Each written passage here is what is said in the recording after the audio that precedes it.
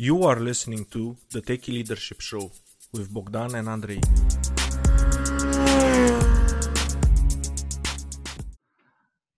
Hello and welcome to the Techie Leadership Show. Today with me I have Bill Histand. He is one of the few boomers worldwide who has sold a business while also successfully being the key part of 4 internal succession plans. Fewer than 30% of small business sales succeed. There is some secret sauce to it, and he'll help you explore that under his guidance. His specialty is to help you make your boomer boss fascinated with the idea of an internal succession. Hi, Bill. How are you? Hi, Andre. Very well, thank you. Well, I am fascinated with the idea of business succession, and if you can add more about yourself and about this concept, it will be really amazing. Yes. I was fortunate enough at age 29 to finally ask my dad what it is he did for a living. Okay. You know how when we're young, At age 29. When we're young, we think the world revolves around us. And yes. So I was involved in my life and in everything I was doing, and it just never occurred to me. I saw him in his first and second careers as a business owner. And then I knew he sold his second company, a truck company that had 100 employees and ran trucks around the northwestern part of the U.S. Pretty big company. A pretty good sized company. And then he was retired. And then I knew he was doing some kind of work. And I was now engaged in business myself. And finally I said, "Hey, Dad, what is it you do for a living?" Good and question. We were headed up to go skiing for the day. And he spent the whole day telling me about all of the things he was doing in his new career, which involved providing, in the U.S., we have private health insurance mostly. And employers provide it to their employees as one of the benefits of employment. Yes. So whether it's health insurance and disability insurance and life insurance and other things called employee benefits, and a retirement plan where the employees can save money in it or the employer puts money into it, all for them to take out when they get to retirement. He spent the day telling me about that, and I was working at a bank, and it just sounded way more interesting than what I was doing. So we closed the day on the way home by me saying, "Dad, you ever thought of taking one of us kids into your business?" And which he said, nearly caused him to drive off the road. Because as the number 3 and the youngest, I was the least likely to ever ask that question. Okay. And so here I am asking him that question, and he said, "Well, let me tell you this. If your mom says it's okay, then it's okay with me." And so we talked to my mom, and she said, "Well, look, if you blow up the family and make everybody mad at each other, I'm not going to be happy. So you're going to have to figure out how to be business partners when you're in business and dad and son when you're at home. And if you can do that and maintain the peace, then I'm for it too." That's great advice. Really good advice. It was great advice. Yeah, because it happens often that get to later are leadership. And if you want to talk about a leadership concept, that's probably one of the best we ever got in life. Yeah, because it happens a lot, especially in small businesses where you have family working together. Sometimes business destroys the family relationships. And that's always sad to see happen. It is so sad. She was really wise. Your mother was really wise. Here was her real key piece of advice on that subject. She said, "At the office, you're going to be Bob and Bill. And at home, you're going to be dad and son. And you have to do that. I require you to do that. And if you do that, I think you'll be successful at keeping the roles separate." And so if there are family businesses listening to this, I'm going to translate that advice to you. Just try to separate your roles by calling each other your names at the office and your family roles at home. That's really good advice, and I think it also makes it easier for the younger person, or the like you coming into the business, seeing all the other employees, seeing him calling you by your name. It you have a certain respect, and it shows that it's not a preferential relationship going on. So it smooths out a lot of the edges of that situation. Yeah, it really does. With that, let's move to the biggest leadership success story you would want to share with us. Okay, well, it really involves that subject we were just talking about. When I went to work for my dad, I was 29, and 7 years later, on his 65th birthday, no less, he retired. Okay. And the way he retired was for about the 3 years before that. So we worked together just as me working for him, trying to learn what it is the business was about and how to do it. And then we spent 3 years with him mentoring me to be the owner. Cool. So that I could buy the company from him and add to his retirement. So that retirement for him was, I sent him a monthly check for 15 years. And that really helped his retirement stability.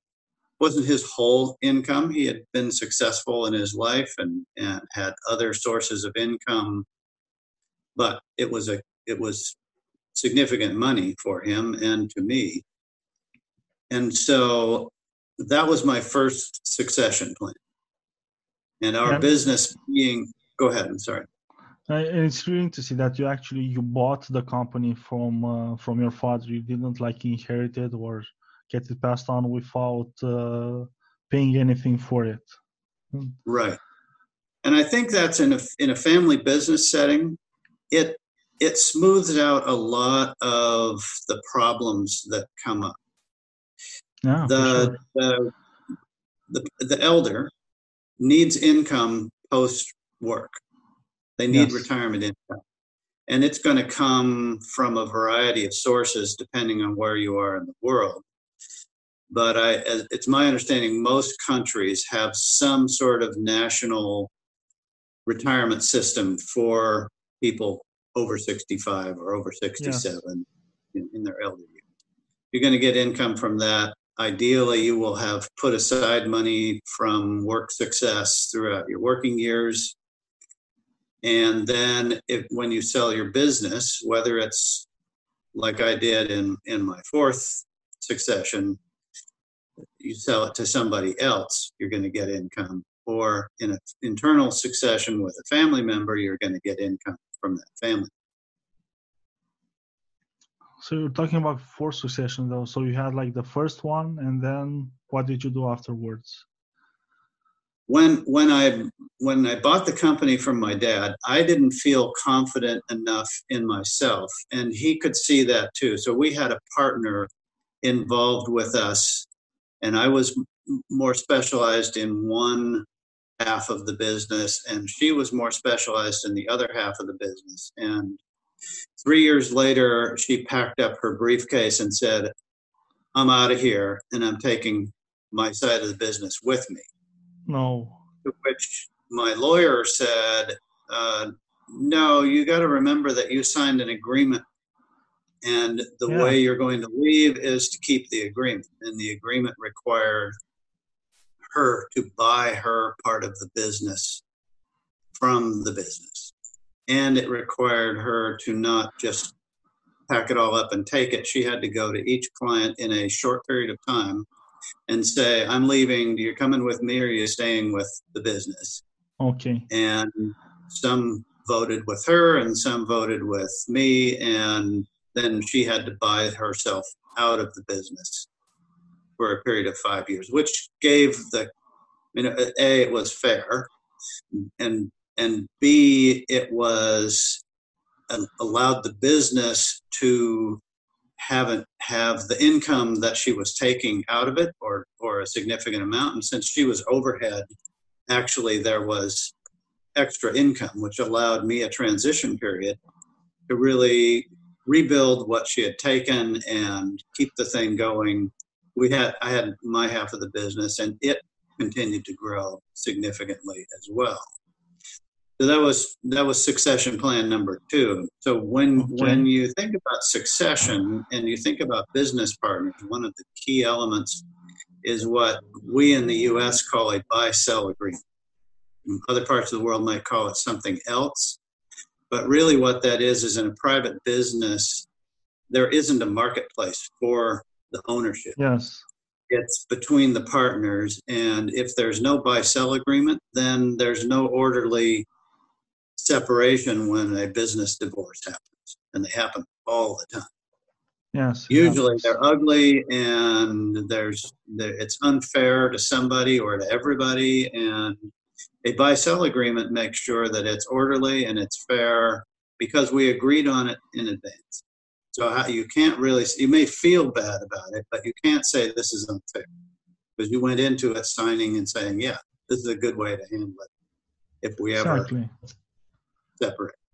So that was number 2. Number 3 was a lot later. And in the meantime, which was a period of about 20 years, I hired a number of people who I thought would be good succession partners for me. And what happened? And all of them were men. And none of them were a good fit at all. They were terrible. None of them. Oh. I had 4 different men that I hired to become part of the business with the idea expressed to them that they could eventually become the succession partner when it was time for me to retire. And in one case, a few months, and in one case, a year, another case, a little more than a year. One, I forget. He was forgettable, completely forgettable. They all left, and about so I retired in 2017, fully January 2017. So in 2007, I hired a young woman who she graduated from college. She had an economics degree. She had gotten a job in a financial services company, and it didn't work because in that company you had to go find people to buy life insurance from you. And some young blonde-haired girl who's 23 years old just has a hard time establishing credibility with people who have, in life insurance business, you need people who have big wallets, not little wallets, big wallets to help you buy big premium products. So it wasn't working for her. And I hired her, and it was like, the recruiter said, hey, I have somebody who's actually got her licenses. And I said, wow, that's great. So I hired her. She began as an assistant, and her competence and qualifications just started to show within months of her coming. And gradually, I just started mentoring her and helping her grow her influence, giving her more responsibility, giving her more capability to really be in control of a client. And over those 10 years, probably about 6 years in, we really started having conversations about my retirement and her buying the business. Really awesome. So that was the mentoring process. And then the two of us had a business opportunity to take over the retirement plan of a pretty large international shoe company. Not any of them based in Oregon, by the way, so don't get any idea who we're going to be working with. that company with the famous swoosh on their shoe, but still pretty significant company. Okay. And they hired us for their U.S. operations 401k plan, which is a retirement plan. And we were meeting with the HR director after it was all settled, and we were implementing that. And we said, by the way, we can handle your health insurance benefits too. And she said to us quite bluntly, no. We said, well, Okay. yeah, we do that work. And she said, no, you'll never do that for us. And I said, well, but we do that work. She said, look, Roger and Candy have that. They're always going to have that. And so just don't go there. But by the way, Roger isn't getting any younger. In fact, I think he's older than you. Maybe you should talk to him. Yeah. Well, I had heard of this guy. Our town, Portland, Oregon, was pretty small. I had heard of this guy all my career. And so I called him up and we had lunch. And I said, so-and-so says, you might want maybe to we should retire. talk. Since she said maybe we should talk, let's just talk. And he said, well, yeah, I've told Candy for years that she's gonna own the business someday. And I said, well, do you have any plans for someday? He says, well, no, not really. I said, well, here's the because I've been researching it. Here are the numbers for somebody selling a financial services practice, and his ears perked up and his eyes perked up, and he said, oh. And I said, Candy and Mary, my person, could really be a good fit.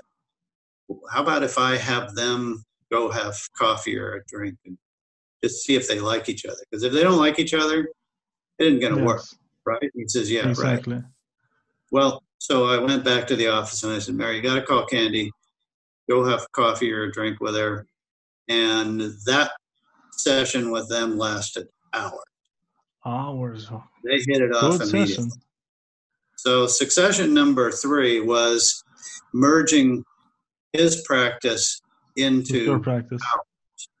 And in that process, when working through the numbers and seeing my own attitude changing towards the business, I realized that the two of them should buy the health insurance part of my business and the health insurance part of his business, which was all of his business and a significant part of mine. Put it together in a business that the two of them could run.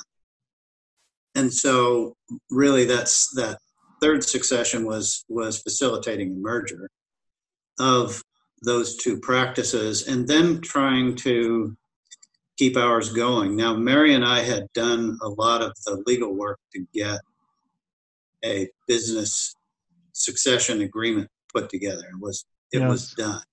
In fact, we had signed it months before this deal went on.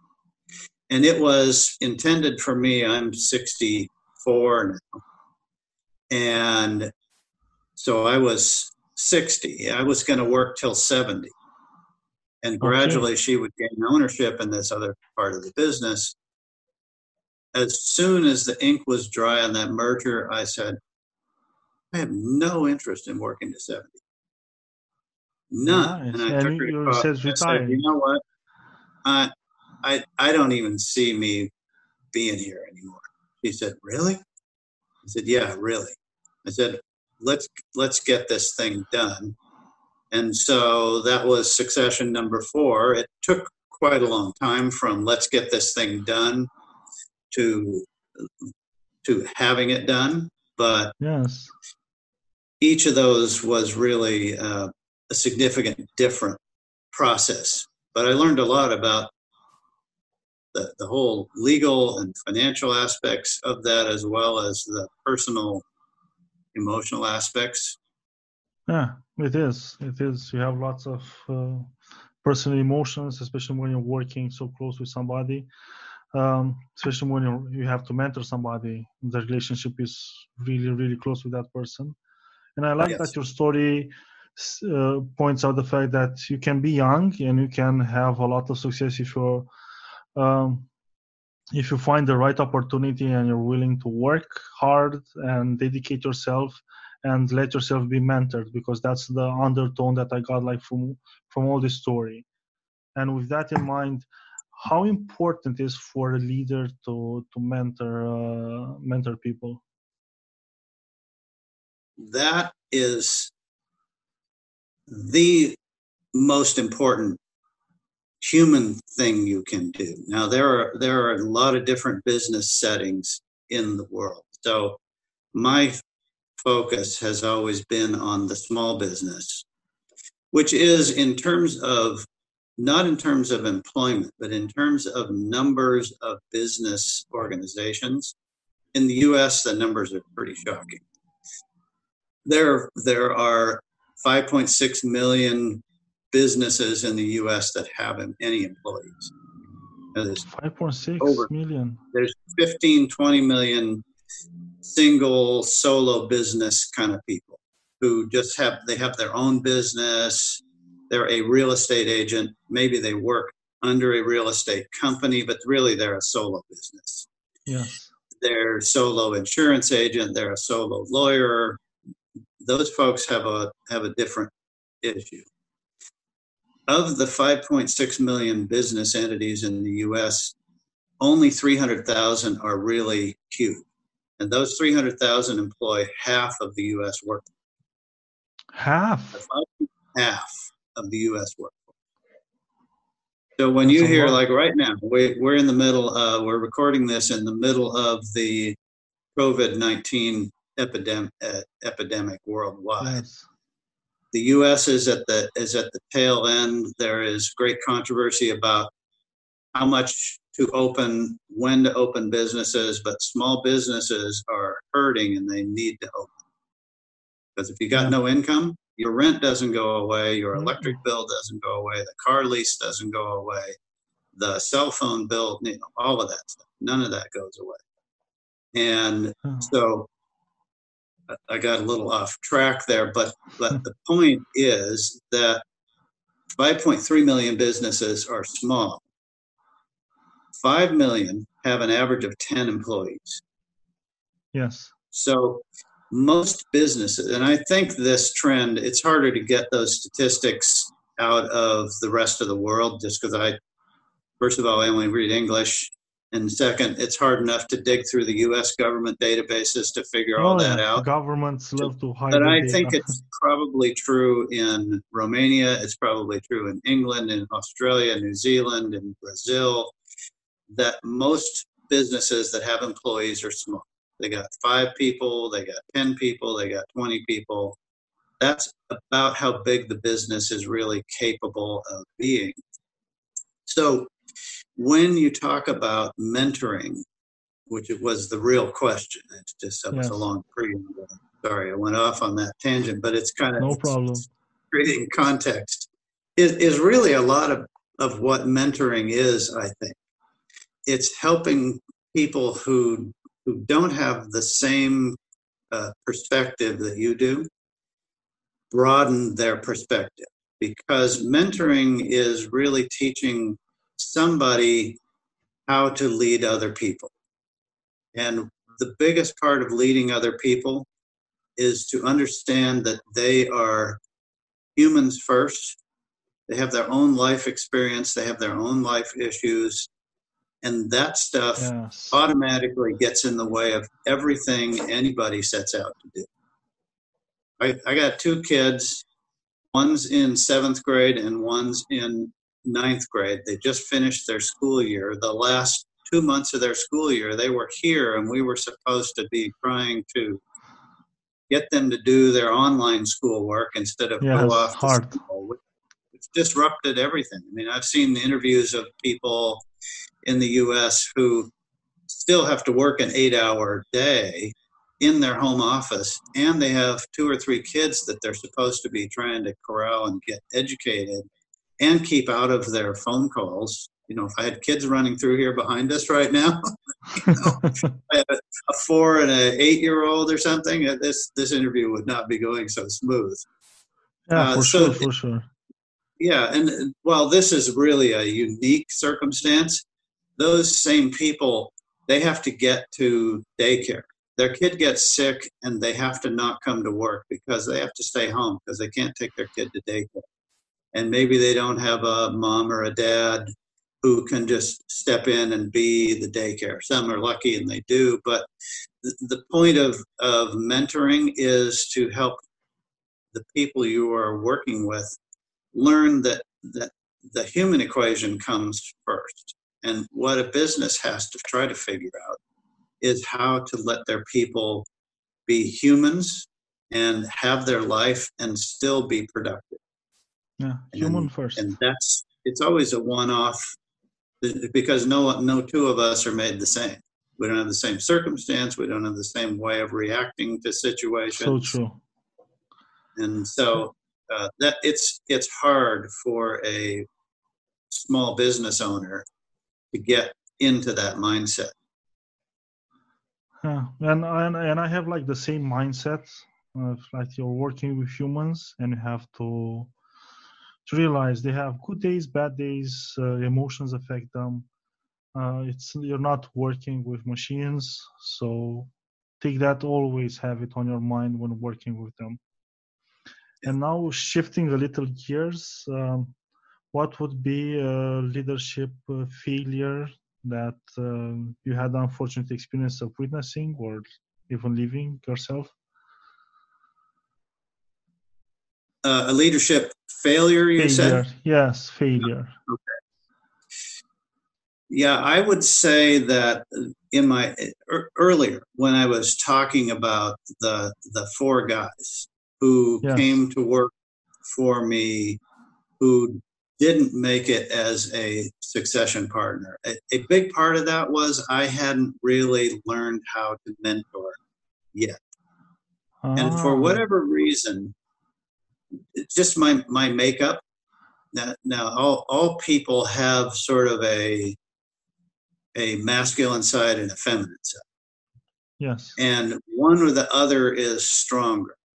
And that doesn't have to do with sexual orientation or any of that. It's just how you relate to people. And in business, guys tend to be, guys. Hard. Push the masculine side. That's right, the masculine side. And I'm just not that way. I'm just a much more soft touch. And so I didn't really know how to mentor the men into a position that they could be a succession partner. But because of that, my succession partners have always, and my successes in business management have always been between me and women. And so that takes, I don't know if you could see that in yourself before you have a chance to be sort of older and looking backwards as opposed to forward looking. But maybe if I'm planting a seed with some of the younger listeners, male or female, tune into that side of yourself. Where is your strength? Because you're a human too, and you can mentor what you're strong at. I don't think you can mentor what you're weak at. Then you have to realize that you have a better chemistry, a better way of relating with certain people, and you have like a stronger mentor-mentee relationship. So it's important to know exactly and choose the right person to mentor and guide. And it's something that you have to do because you know yourself, and you have to know, okay, with this person, I have a higher chance of succeeding and helping them actually.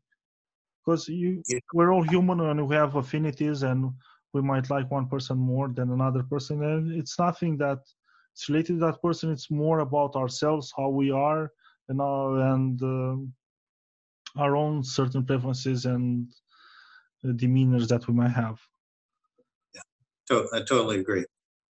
And thinking now back on your whole career, what would be your leadership philosophy?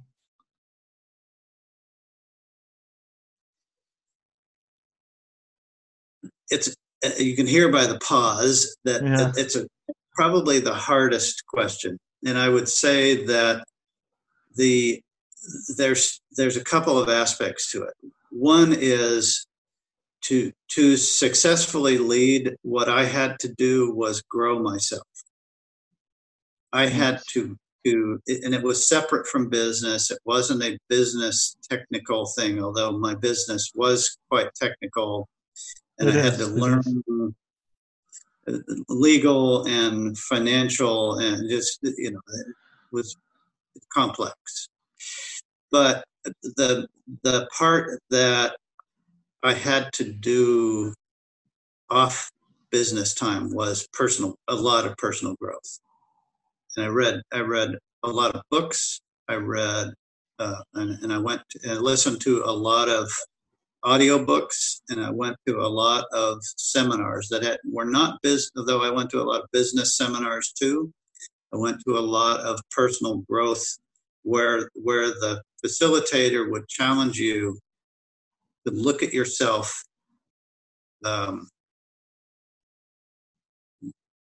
directly and question yourself, so that you can, because we all tend to stumble through life a bit and not really think of, it's pretty hard when you've got I mentioned a minute ago, you've got a 4-year-old, an 8-year-old, and a 12-year-old, and a spouse, and a job to get to, and bills to pay.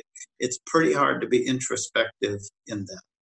But as a business leader and a business owner, you have to separate from that, and you have to figure out a way to get to know yourself in a really significant way. And that's one thing I find in common with all leaders that are, in my opinion, true leaders. They study, and they always are on a continuous growth path. It's not like I read a couple of books and now I know everything. It's incremental, it's constant work. Basically, it never stops in a sort of way. Because leadership itself, it doesn't have an end to it. It's not say, okay, you're a leader, you have it now, it's the best you can ever be. You can always improve a little at it. Right.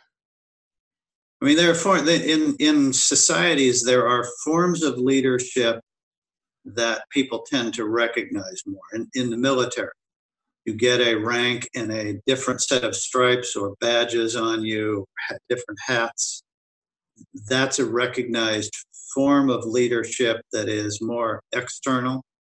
In business, the owner of the business is the leader, whether they're any good at it or not. Yes. And that people tend to stop there. And that's what you're talking about, is the real strong leaders don't look at that external sign and say, oh, okay, I'm there. I'm the general of the army now. I'm good. I'm all good. Y'all should just shut up and listen to me, which there are many people who do it that way. But yeah, there are. Unfortunately, there are. And a lot of people have not a great experience working for them. And since we're talking a little about newly minted leaders, what would be the top 3 leadership tips you have for aspiring leaders? Well, we just touched on the first one, and that is you have to force yourself to know yourself. It is if you aspire to be a great business leader, you just have to do that is the one thing to be unreasonable about. You have to be reasonable with the people you are leading, because they don't have the same outcome potential that you do. If, as a business owner, eventually, if you grow it successfully and you find either an internal successor or somebody external to buy it, you can go off and stop working there and still have it pay you. The people who are working for you, they're not working there. They're not getting paid. And so what their gain is different than yours. Now, their gain might be they're building up skill sets to pitch to another employer or to pitch to you. so that you might give them more responsibility. But that's so the first thing is that. The second thing is also what we touched on, that you have to look at the people you're working with as people. Now, there are times when their peopleness gets totally in the way of your business. And in that case, you have to do probably the third hardest thing there is to do as a small business owner. And that's to tell somebody who's been working for you for quite a while, they have to leave. That is probably one of the worst experiences you have in life. There's no way around it. You talk about stage fright. There are people would rather die than talk in a room full of 100 people in front of them. I think they would also rather die than have to fire somebody. But it is a thing you have to, while you're letting people be themselves, you can't let them being themselves take over and put your business in a position it can't sustain. It's a balancing act. It's always, and I know it's really hard. That it's not only, even if you work in a company and you're a manager and you have a team, sometimes somebody in that team doesn't enjoy the work, or something happens. It's not something that it's meant for them to do. And in a way, you also help them take the next step and move on and do something else that maybe they would enjoy more. And it's a hard conversation to have. And I even know like a person that he got like a personal assistant and it wasn't working out, and he hired another personal assistant, and the first job of the personal assistant was to fire the old personal assistant, which is a creative solution, but it's not that human. You hire that person, you should also be the one who lets that person go. You shouldn't outsource the work to somebody else. I laugh because that actually my dad's first, he had an assistant when I came to work for him. Okay. And she walked into him on day 3 and said, "I am not working for that guy." He was talking about me. And he went, okay. But it took about 6 months. But then finally he said, "You need to fire her." Okay. And so that was my first experience with firing someone. It was horrible in every single way, and yet it was one of those. Mentoring is not always a happy, fun thing.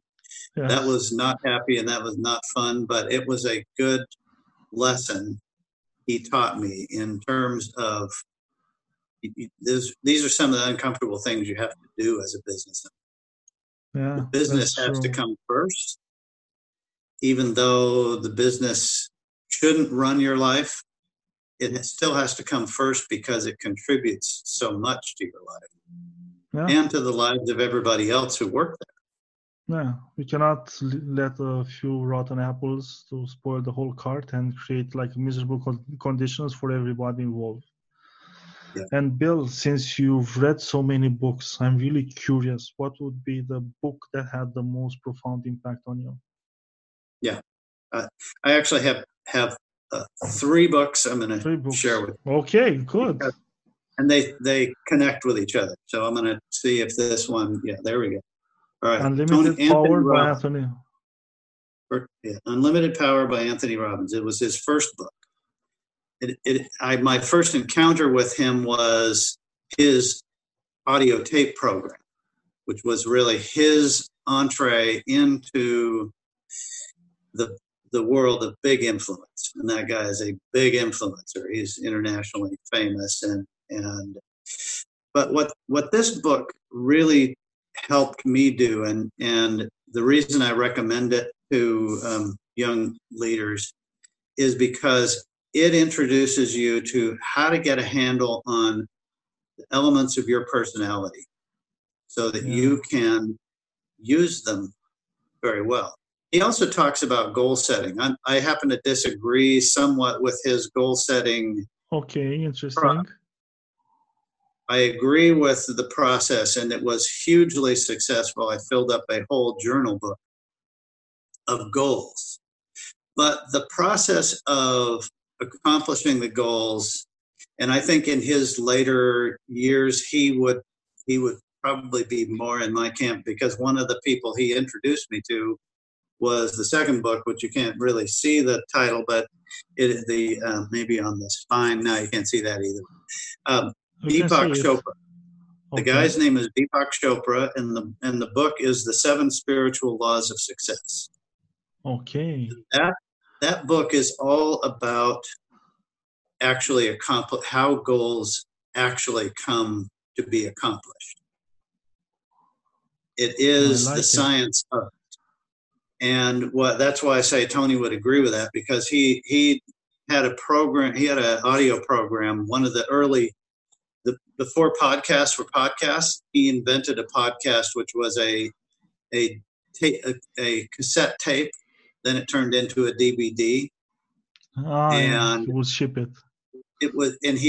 You'd subscribe, and once a month your Power Talk would come. That's what he called it, your Power Talk. And he would have a new concept he was working on that he would talk about, and then he would have somebody he interviewed. And he did 30 or 40 of these, maybe more. Deepak Chopra was one. Wayne Dyer was another. And so that book is how goals come to be. And then this very ancient book by a guy named Napoleon Hill, Think and Grow Rich. I know it. All right, this is ancient, and it says more than 7 million readers have made this book one of the greatest bestsellers of all time. Now, what Napoleon Hill did was he interviewed the person who made it possible for us to light our rooms, Thomas Edison.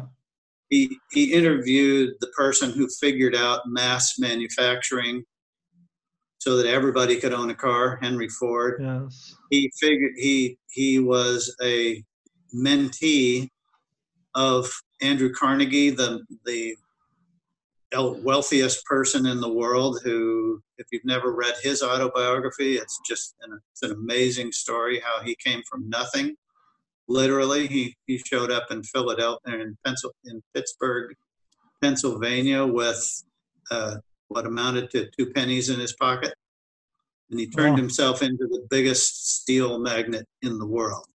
So what Think and Grow Rich teaches you is the science of achievement.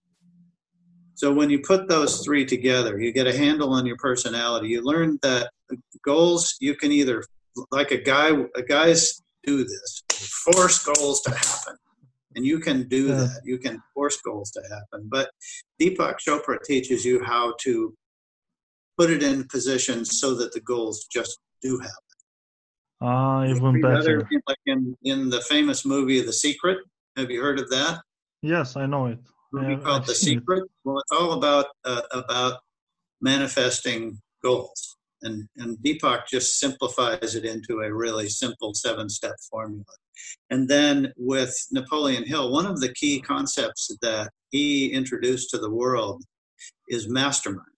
He coined that phrase, mastermind. And people all over the world do masterminding today. And it's because what he discovered from all those famous rich guys of years ago, the huge industrialists, was that's how they did it. They created a team they understood that their one brain was not big enough. They needed to have a whole fleet of brains, and when you combine them, it creates one new mind that Napoleon called a mastermind. And I do have a 4th book, which is probably the most important. It's my journal. This one I was lucky enough to find says open to new ideas. And at 63, I bought a journal called Open to New Ideas. So there's my other tidbit for young leaders. Don't ever think you're going to retire and stop learning, because people who retire and stop learning, I watched it in my career because my business was retirement planning. People who retire and stop learning die really quick. Yeah, that's as long as true. you continue to learn and as long as you continue to be engaged in curiosity, you will live much longer. If you look at Keep people who are busy. really old and vital, the number one thing they've got is they keep learning and they keep being curious. Yeah, and they keep busy all the time. And I like how the books you chose, they built on one another, which is really, really great. I really have to check out, especially the one from Deepak Chopra. And Bill, if people want to find out more about you, where should they go? Okay. They can go to, I'm going to show you my book here now. Yes. I wrote this book, which is possibly how you discovered me.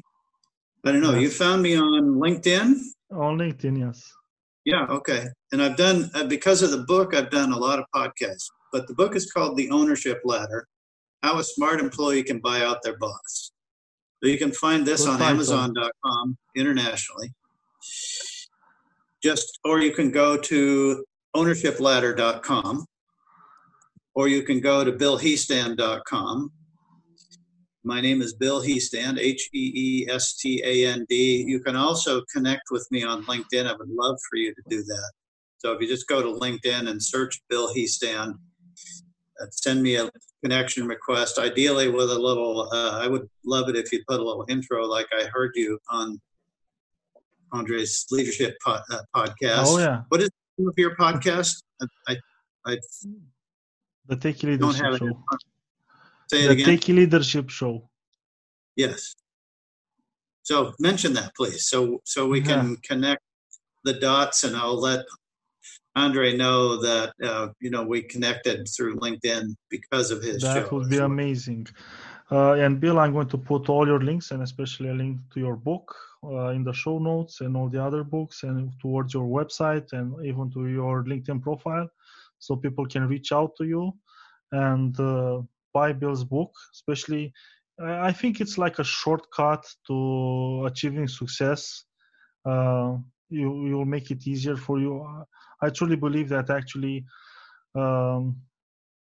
buying a company or succeeding helping a business owner retire, and you stepping into his shoes, especially if he is willing to mentor you, is a faster route to success.